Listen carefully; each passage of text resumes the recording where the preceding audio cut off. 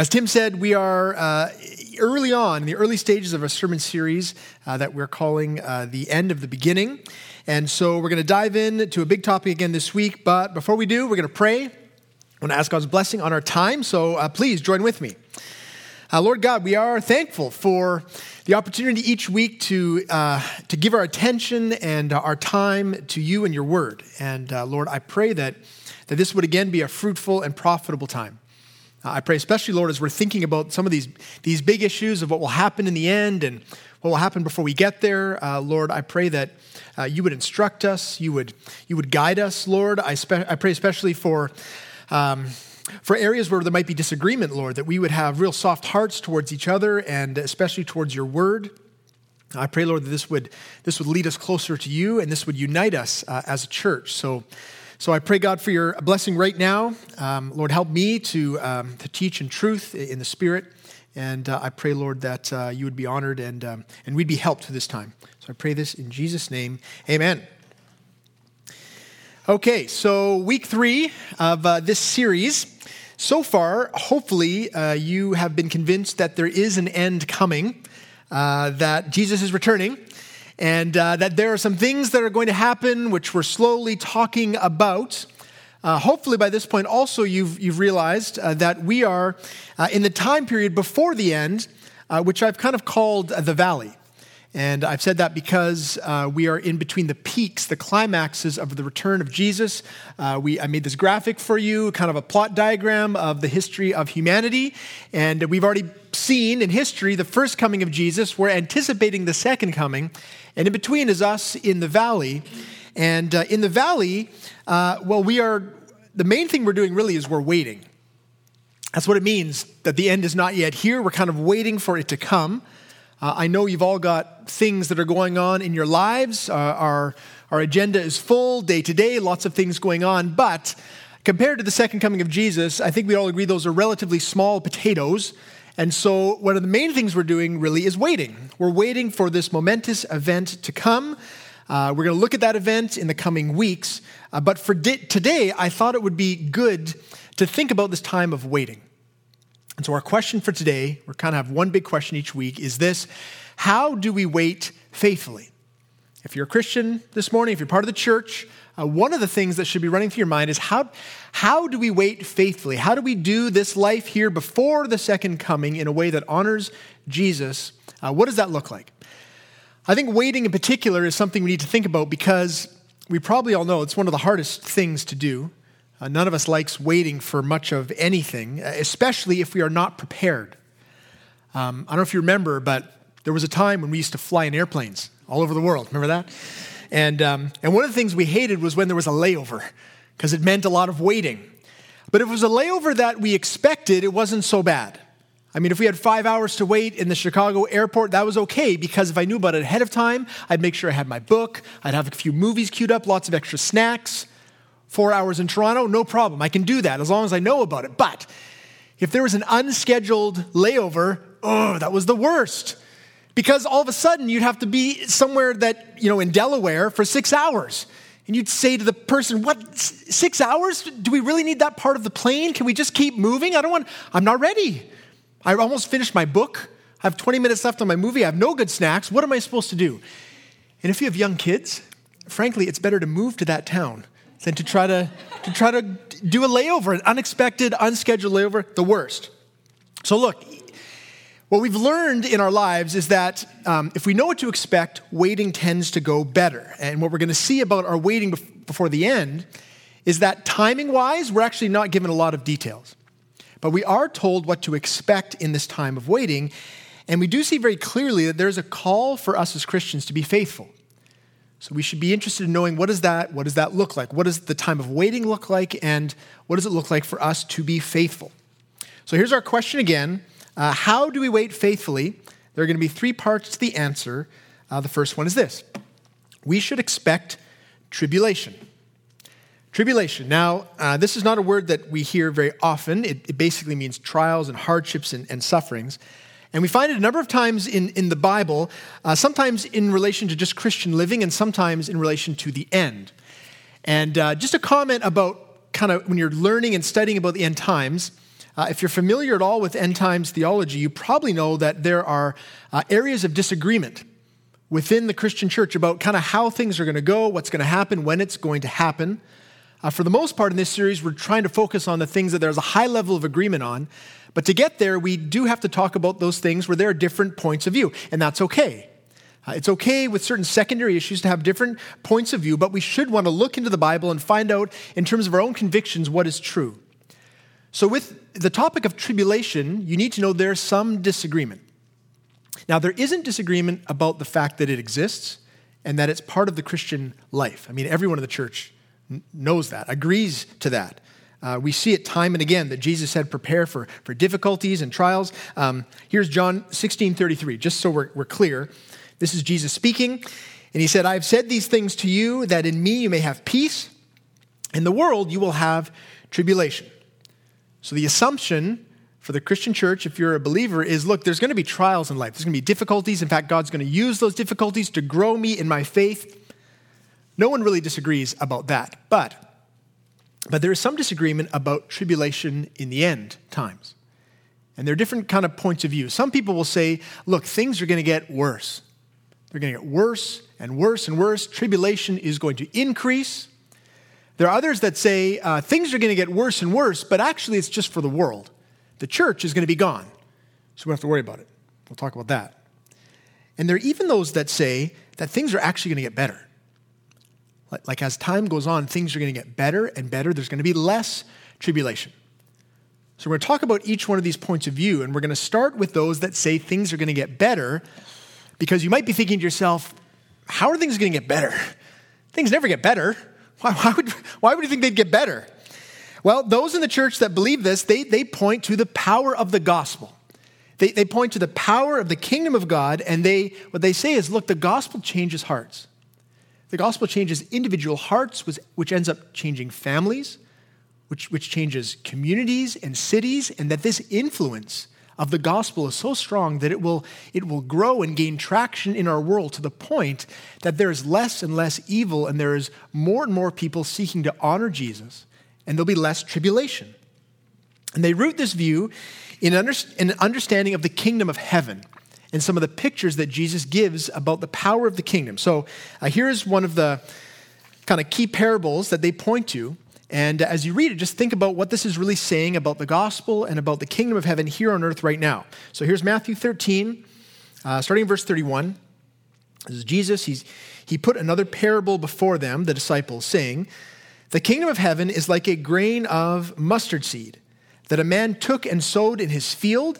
It is the smallest of the seeds, but when it has grown, it is larger than all the garden plants and becomes a tree, so that the birds of the air come and make nests in its branches. He told them another parable. The kingdom of heaven is like leaven that a woman took and hid in 3 measures of flour till it was all leavened. And so you see really what he's describing, that the kingdom of heaven that's here and now, it begins small, which it did just with one man, Jesus, and the disciples there, and it's grown throughout the entire world. And it's not just going to grow in numbers, but it's going to grow in influence, to the point that eventually good is going to triumph over evil, and that the tribulation in the world will decrease. So that even though we are still waiting for the second coming of Jesus, we're waiting not in trial, we're waiting in joy. So we're going to interact with this view more on our night of eschatology, have someone come in and represent it. But for now, what I want to do is I'm going to push back a little bit on this view. I want to push us to some of those texts in Scripture that might lead us in another direction. Because remember, our big idea here is what should we expect in this time of waiting? It's a big difference if we think that things are going to get better and better and better, or if they're going to get worse. So first thing I would point to is that there are some definite passages in the Bible that give the impression that there is going to be difficulty for the church right up until the end. There's a passage we looked at last week that I want to come back to. This is Revelation 6, verses 10 and 11. This is those who have been killed for the faith. They're now souls in heaven waiting. And listen to what it says. It says, they cried out with a loud voice, O sovereign Lord, holy and true, how long before you will judge and avenge our blood on those who dwell on the earth? Then they were each given a white robe and told to rest a little longer until the number of their fellow servants and their brothers should be complete, who were to be killed as they themselves had been. So what I see going on here is that this is not the end. There are still people on earth and then there are souls in heaven, and the souls in heaven are saying, when is justice going to come? And the answer is it's going to come, but first, those on earth are going to suffer more, and these are people who are faithful, who are going to die for their faith. These are members of the church. So what that sounds to me like is tribulation, is that for those on the earth, even, there are those who've already died and gone to heaven, but those who remain, those in the church now and for the foreseeable future, there's going to be times when we are called to give our lives for our faith, and this is still happening all over the world. So that tells me tribulation is going to continue until the end. Also, while there are parables that clearly show the power of the gospel and the kingdom, there are other parables that give the distinct impression that evil is going to be present in the world right up into the end. So here's another parable just after that one we looked at before about the leaven. Matthew 13, Jesus is giving a parable of a field, and in the field, which is the world, there's good seeds and weeds. And he says this, the field is the world, and the good seed is the sons of the kingdom. The weeds are the sons of the evil one, and the enemy who sowed them is the devil. The harvest is the end of the age, and the reapers are angels. Just as the weeds are gathered and burned with fire, so will it be at the end of the age. The Son of Man will send his angels, and they will gather out of his kingdom all causes of sin and all lawbreakers, and throw them into the fiery furnace. So again there, what I see is he's saying at the end of the age, that is the time when the angels will go into the world, and what they find in the world are a lot of weeds. Evildoers, sinners, lawbreakers. They don't just find everyone who's worshiping Jesus. They find a lot of evil, which means that there must have been a lot of tribulation in the world for the church. So yes, the gospel is powerful. Yes, the gospel changes hearts. But what we're seeing here in terms of our expectations is that it's tough, I would suggest, biblically, to see that things are going to get better and better and better. There does seem to be tribulation present right until the end. On the flip side, there are those that indeed say, look, things are going to get worse. They would point to parables like this and say, it's going to get worse. It's not going to get better. In fact, there is going to be a distinct time of tribulation, capital T, right before the end. And they would point to verses like this in Matthew 24. Matthew 24 is where we're going to be a lot, sort of for the rest of it. So if you want to put a bookmark in there, we're going to come back to it again and again. Here's verses 21. For then, this is Jesus speaking, for then there will be great tribulation, such as has not been from the beginning of the world until now, no, and never will be. And in those days, if they had not been cut short, no human being would be saved. And so they take this, and they also look to parts of Revelation, especially chapters 12 and 13, where there are some very vivid images of Satan persecuting the church. And they say, look, there's going to be tribulation. It's going to be very intense. It's going to get worse. It's going to be, some say, for everyone. And others say, this is only going to be for the world. Because the church is going to be gone. In fact, what's going to happen to the church is they are going to be raptured. We are going to be raptured. And if you haven't heard of that word before, the idea of the rapture is that at an unexpected day, Jesus will return, but not fully. He will come and he will snatch up all of the believers in the world, and those who are left will go through a time of intense tribulation. Now, this also is something we need to think deeply about because, again, it totally changes our expectation. Like if you think as part of the church that you're going to live and then all of a sudden be gone one day and not go through the tribulation, that's different than if you know that it's going to be hard right until the end.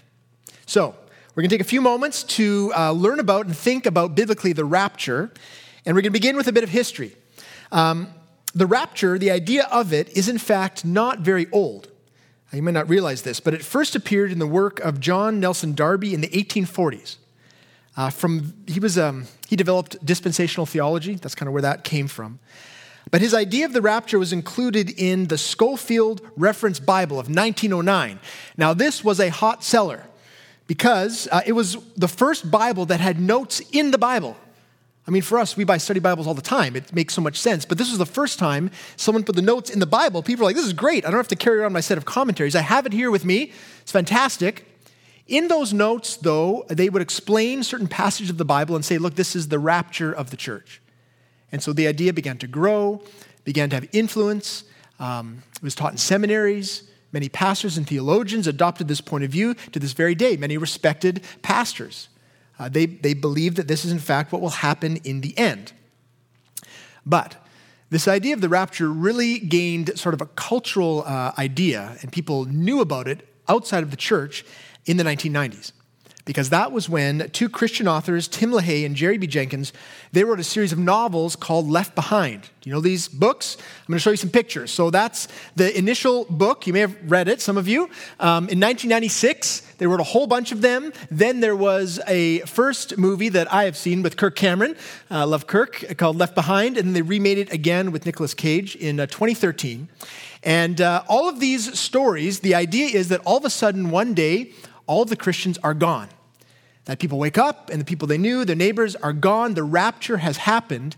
And then all of the events of Revelation, as they understand it, play themselves out. So it's a fictionalized version of what certain Christians would say is actually going to happen. So the big idea with these books and with the rapture is that you do not want to be left behind. Because if you're left behind, that means that you are not a true believer. And it means that you are going to go through the tribulation.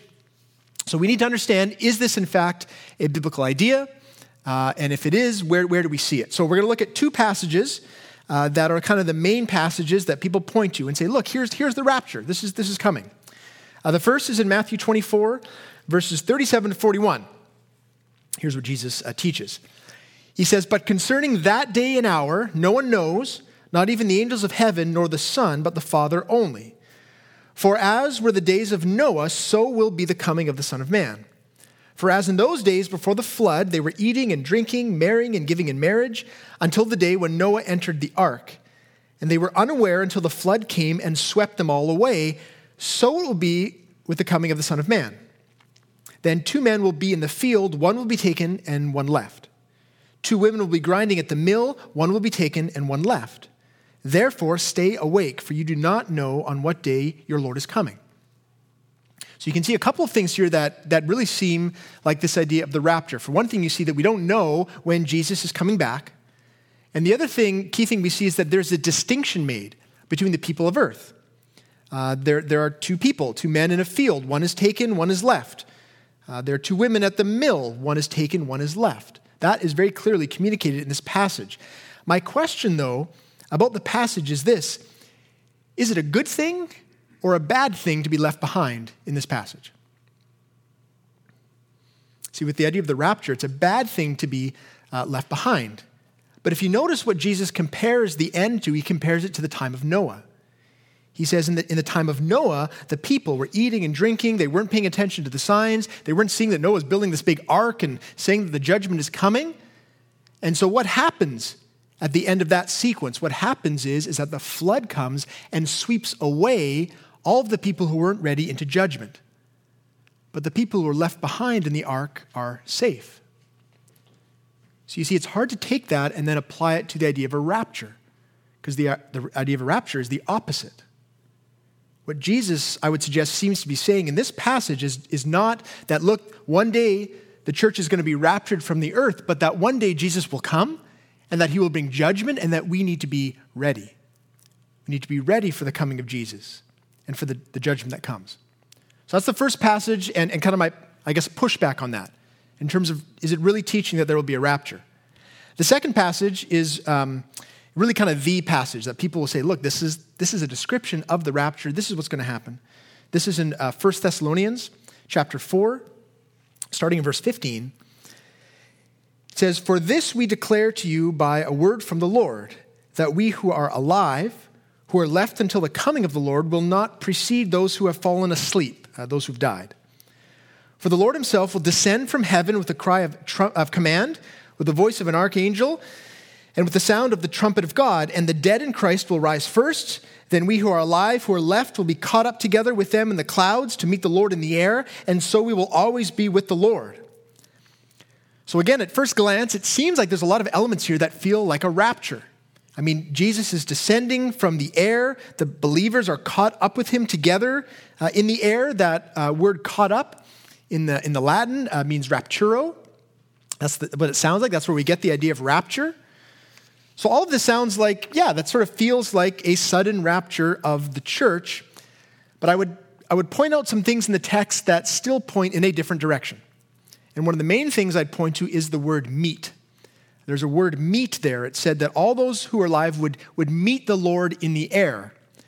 That word meet is not like meeting for coffee. It's a very specific term.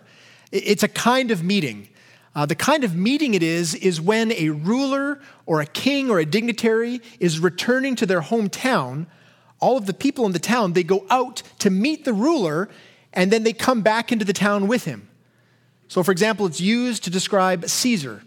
And there's documents where it's written that the people of Rome, Caesar's coming back. He just, defeated a whole bunch of adversaries, and they go out to meet him with all their banners, and they're waving their trumpets, they're celebrating, and then Caesar leads them back into the town. So they don't meet and go away, they meet and they come back. It's also used to talk about Paul in the Bible. It says that his disciples came out and met Paul outside of a city, then they came back into the city. So if we're thinking about what is actually being described here, it's not that the believers are being caught up and then go away. They're being caught up to see Jesus in his second coming. They're celebrating, they're giving a welcome that is honoring to the King of Kings and Lord of Lords, and then returning to earth so that all of the events of the final judgment can play themselves out. I suggest that's a better understanding of this text, and it's in keeping with the context of what's going on in 1 Thessalonians.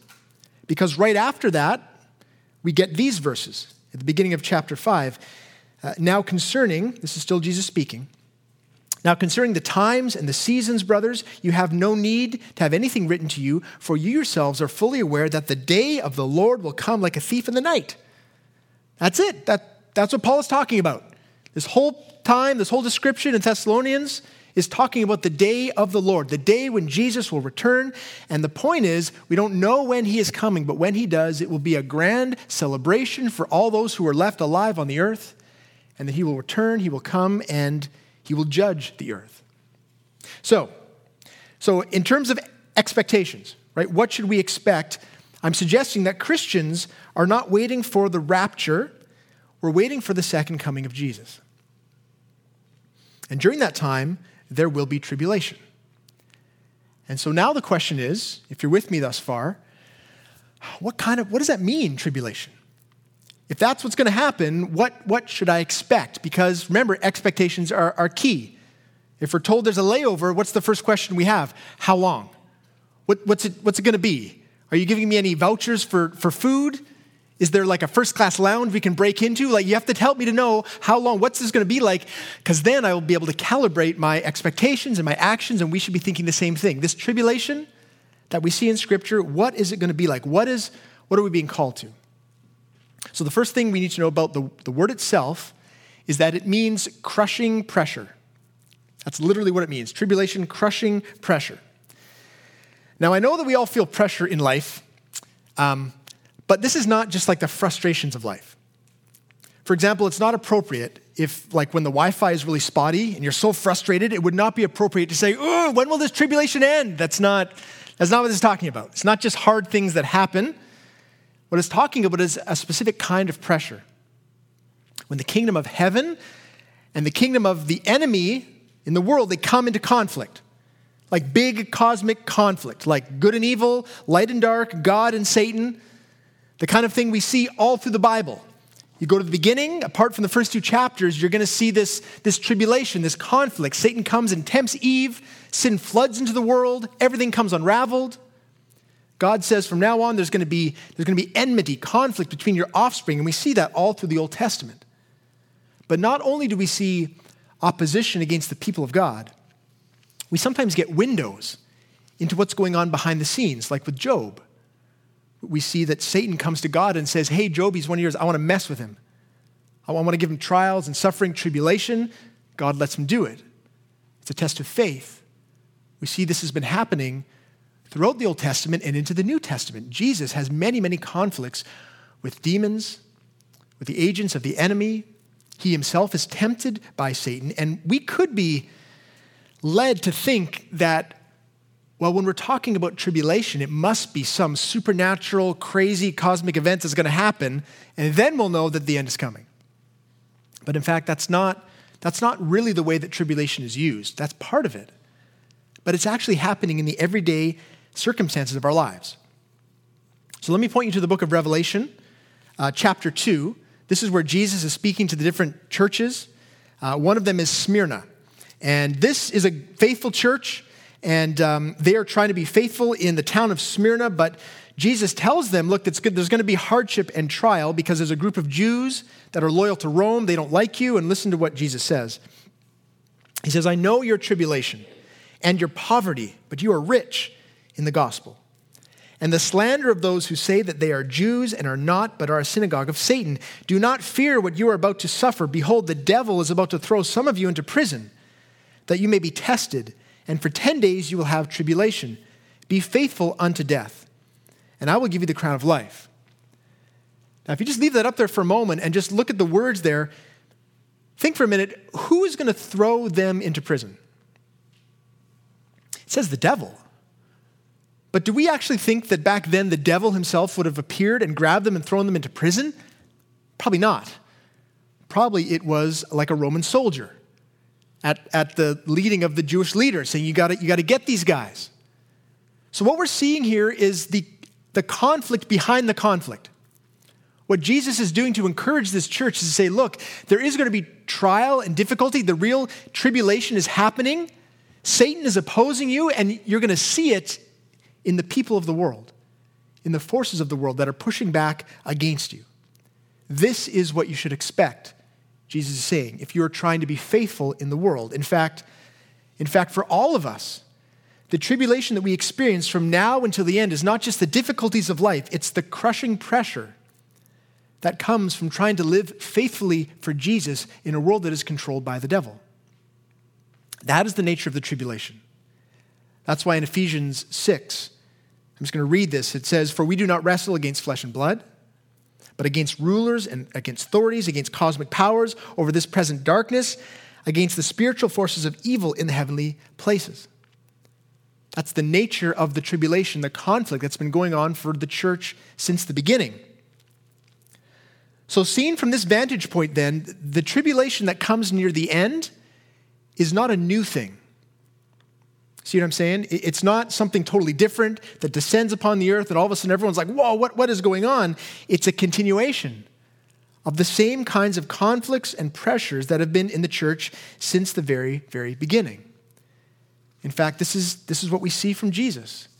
When he's asked about the end, he says, look, there's going to be tribulation. Here's again in Matthew, verse 9. He says, then they will deliver you up to tribulation and put you to death, and you will be hated by all nations for my name's sake, and then many will fall away and betray one another and hate one another. And many false prophets will arise and lead many astray, and because lawlessness will be increased, the love of many will grow cold. Jesus is saying this isn't something that's going to happen way in the future. This is something that's happening now. This is something that's always been happening. From the 1st century, 2nd century, 3rd to the 20th century, in our lives right now, this is the kind of things that are going on. Not just in the world big picture, but in our lives as individuals. The warnings here from Jesus are not just for some nameless Christians, they're for us. If you're seeking to live as a disciple of Jesus, these things apply to us. We are hated at times because we associate ourselves with Jesus. We are tempted to fall away and betray each other for various conflicts within the church, conflicts within our own social group, whatever it may be. We are tempted to be led astray by false prophets in the world. I'm not just talking about false religious leaders, but people who have YouTube channels and product lines and books that we buy. And they say, look, this is the best way to live. This will bring you comfort and joy, and it's a temptation because it kind of works in the moment. And we forget the fact that it has nothing to do with the gospel. And that in the end, it will lead to our destruction. We're tempted in that way. We feel tribulation in that way. Our hearts may very well grow cold towards God because of the lawlessness, like the sin in our lives. That's a real source of tribulation for each one of us. That even though we're here on a Sunday or we're tuning in on a Sunday, there's temptation in our lives. And we're engaging in sin more and more to the point we can't see it, but in the future, we're going to have no affection for Christ. It's a danger, a warning. It's the nature of the tribulation. Yes, it's cosmic and grand, but it's also personal. Now, we shouldn't think that because of all this talk about tribulation that the gospel is not at work. I mean, that is true. That parable that we saw about the mustard seed growing, that is true. Again and again, it's affirmed. Jesus says, look, the gates of hell will not prevail against the church. The gospel changes hearts, changes lives, changes communities. Praise God. We see it over and over again. All we need to do, though, is put that together with the reality that there will be opposition, that both those things are true. And when we see that clearly, it does calibrate our expectations for what our life will look like. That it will be one where we are seeking to be faithful to Jesus, but also that we're going to have pushback. So hopefully by this point, you've been convinced that you should expect tribulation. But the question still remains, okay, well then how am I faithful in it? What am I supposed to do if that is in fact what's going to happen in my life? So point number 2. In light of all this, we as the church, we need to be ready. We need to be ready. That's the emphasis we see over and over again in Scripture. Readiness. Look here again in Matthew. Do 36 and then jump to 42. Jesus says, but concerning that day and hour, no one knows, not even the angels of heaven nor the Son, but the Father only. Therefore, stay awake. For you do not know on what day your Lord is coming. But know this, that if the master of the house had known on what part of the night the thief was coming, he would have stayed awake and would not have let his house be broken into. Therefore, you also must be ready, for the Son of Man is coming at an hour you do not expect. You'll notice there, Jesus is saying, don't worry about the timing. You're not going to know. You can't figure it out. But just because you don't know the timing doesn't mean you can't be ready. If you're a homeowner, you can't know when the thief is going to come and break in, but you can do things to be ready.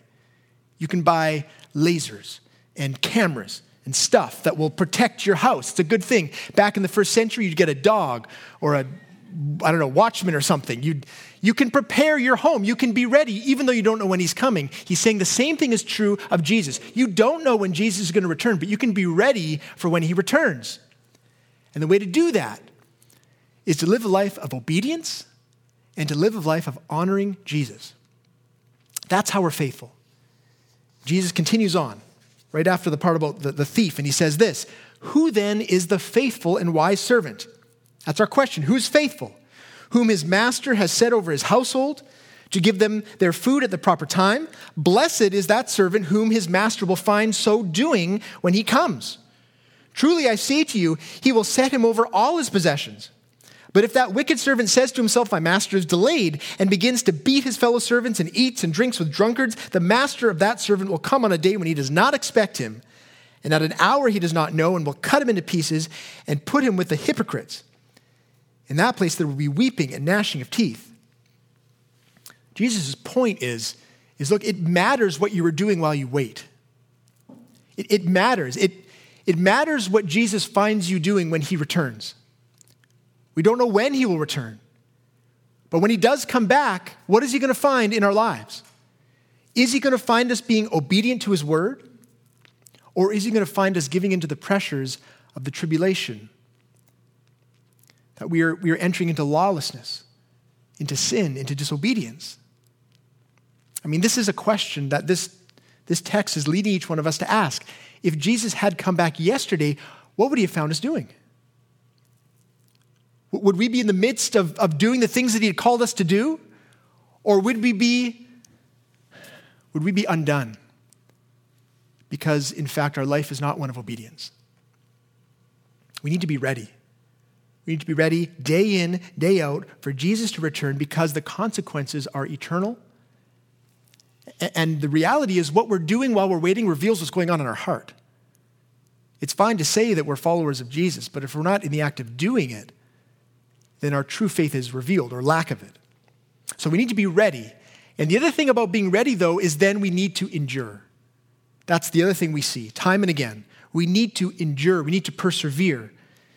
Jesus says this in Matthew 24:13, but the one who endures to the end will be saved. And this gospel of the kingdom will be proclaimed throughout the whole world as a testimony to all nations, and then the end will come. What Jesus is saying here is look, it's the perseverance to the end that reveals our faith. And this is to be expected. And especially, especially because as we are ready, as we are obedient, there's going to be more tribulation in our lives. This is the dynamic that we need to be clear on. Because it's one thing to think it's going to be tough, it's going to be hard, but it's another thing to think that as we move forward in the direction that God is leading us, that the very act of moving forward will bring more pushback against us. That is the picture we should have for all those who are seeking to be faithful while we wait. And if you want an even more vivid description, think for a moment of what happened on D-Day. On D-Day, when all of Europe pretty much had been conquered by the Nazis, when evil was running rampant, and the Allied forces were coming to do battle. What did they do? They landed on the beaches. They parachuted into France, and they began to push. And think about it. The more that they pushed, the more opposition that was there. And that was the point. They had a very clear expectation that if we are going in the right direction, it's going to get harder and harder and harder. The fighting will be more difficult, but that's where we need to go because we need to win the battle. The same thing is true for us while we wait. We live in a world that has been conquered by sin. We've been sent into it with the gospel that can liberate those who are enslaved to sin, who are lost. But as we do that, there's going to be more pushback. And we should expect it. We should expect it because in our lives, God is going to call us to things. You may right now be knowing that God has been calling you to step out in faith in a certain way, to speak up for the sake of the gospel, to reach out to someone who doesn't know Jesus. And you know if you do that there's a very good chance there's going to be pushback. If your expectation for your life is one of comfort here now, you're probably not going to make that step. You're going to pull back. You're not going to persevere and endure and be ready. The call for us as the church is to go forward over and over again, day in, day out, in the relationships of our lives, in the opportunities we have, so that more and more people will know Jesus. And the only way we're going to be able to do that successfully is if we remember what it is that we have. We have the gospel. We have to remember the truths of the gospel, that Jesus is a good master who has set us free from all of the true tyranny in our lives. He sacrificed his very self so that we would be set free, so that the doors of heaven would be thrown open wide and we can experience that kingdom a little bit now and even more so when he returns. We have to remember the truths of the gospel, that our greatest danger is really in our own heart, our inability to really grasp on to the truth of Christ and the fickleness of our heart that we are led astray so easily. When we have these things secure in our mind that Jesus is our only hope, then we will be able to endure to the end in obedience, in faithfulness. And the longing of our mind and heart will be that on the day that we see Jesus, he speaks words that fill us with joy, fill us with comfort, fill us with a great sense of satisfaction that we have been faithful because the words we long to hear are, "Well done, good and faithful servant. You may enter into the rest of your master." That is what we should long to hear. That is why we persevere, why we push, why we endure. Because we want to please our master, who's done everything to save us. So how do we wait faithfully? 3 things. We expect tribulation. We are ready for Jesus to return at any moment. And we endure to the end, believing and proclaiming the gospel for the good of the world and for the glory of God. Let me pray that would be true for us as a church. Lord Jesus, we are so thankful for the insight you give us into the inner workings of our lives. Lord, we can only see just a minute amount of what is actually going on. And we need your help to see ourselves clearly, to see that the conflict in the world clearly. And so, Lord, I pray for us. I pray especially for those who are enduring tribulation right now. Lord, I pray for those of us that are feeling a tug towards certain steps of faith, certain steps of obedience, and we've just been resisting because we know that it's going to be harder. It'd be so much easier just to go in the other direction. Yet because we love you, because we want to strive to do what is right, Lord, I pray you would compel us to continue pushing in the direction of righteousness and holiness and goodness. And I pray, Lord, that we would have the joy of seeing your gospel indeed transform many lives around us. Lord, we're so thankful that we have the answer to the joy that all human beings long for. And thankful, Lord, that we have hope in the end. I pray, Lord Jesus, that we as a church, as a Christian community, we would indeed be a light in the darkness. And Lord, that we'd use us in mighty ways and that we would not be people of fear, but that we'd be people of courage, especially in these times which are uncertain. I pray, Lord, that we would know what is coming in the end and that we would seek to be faithful until then. I pray this in Jesus' name, amen.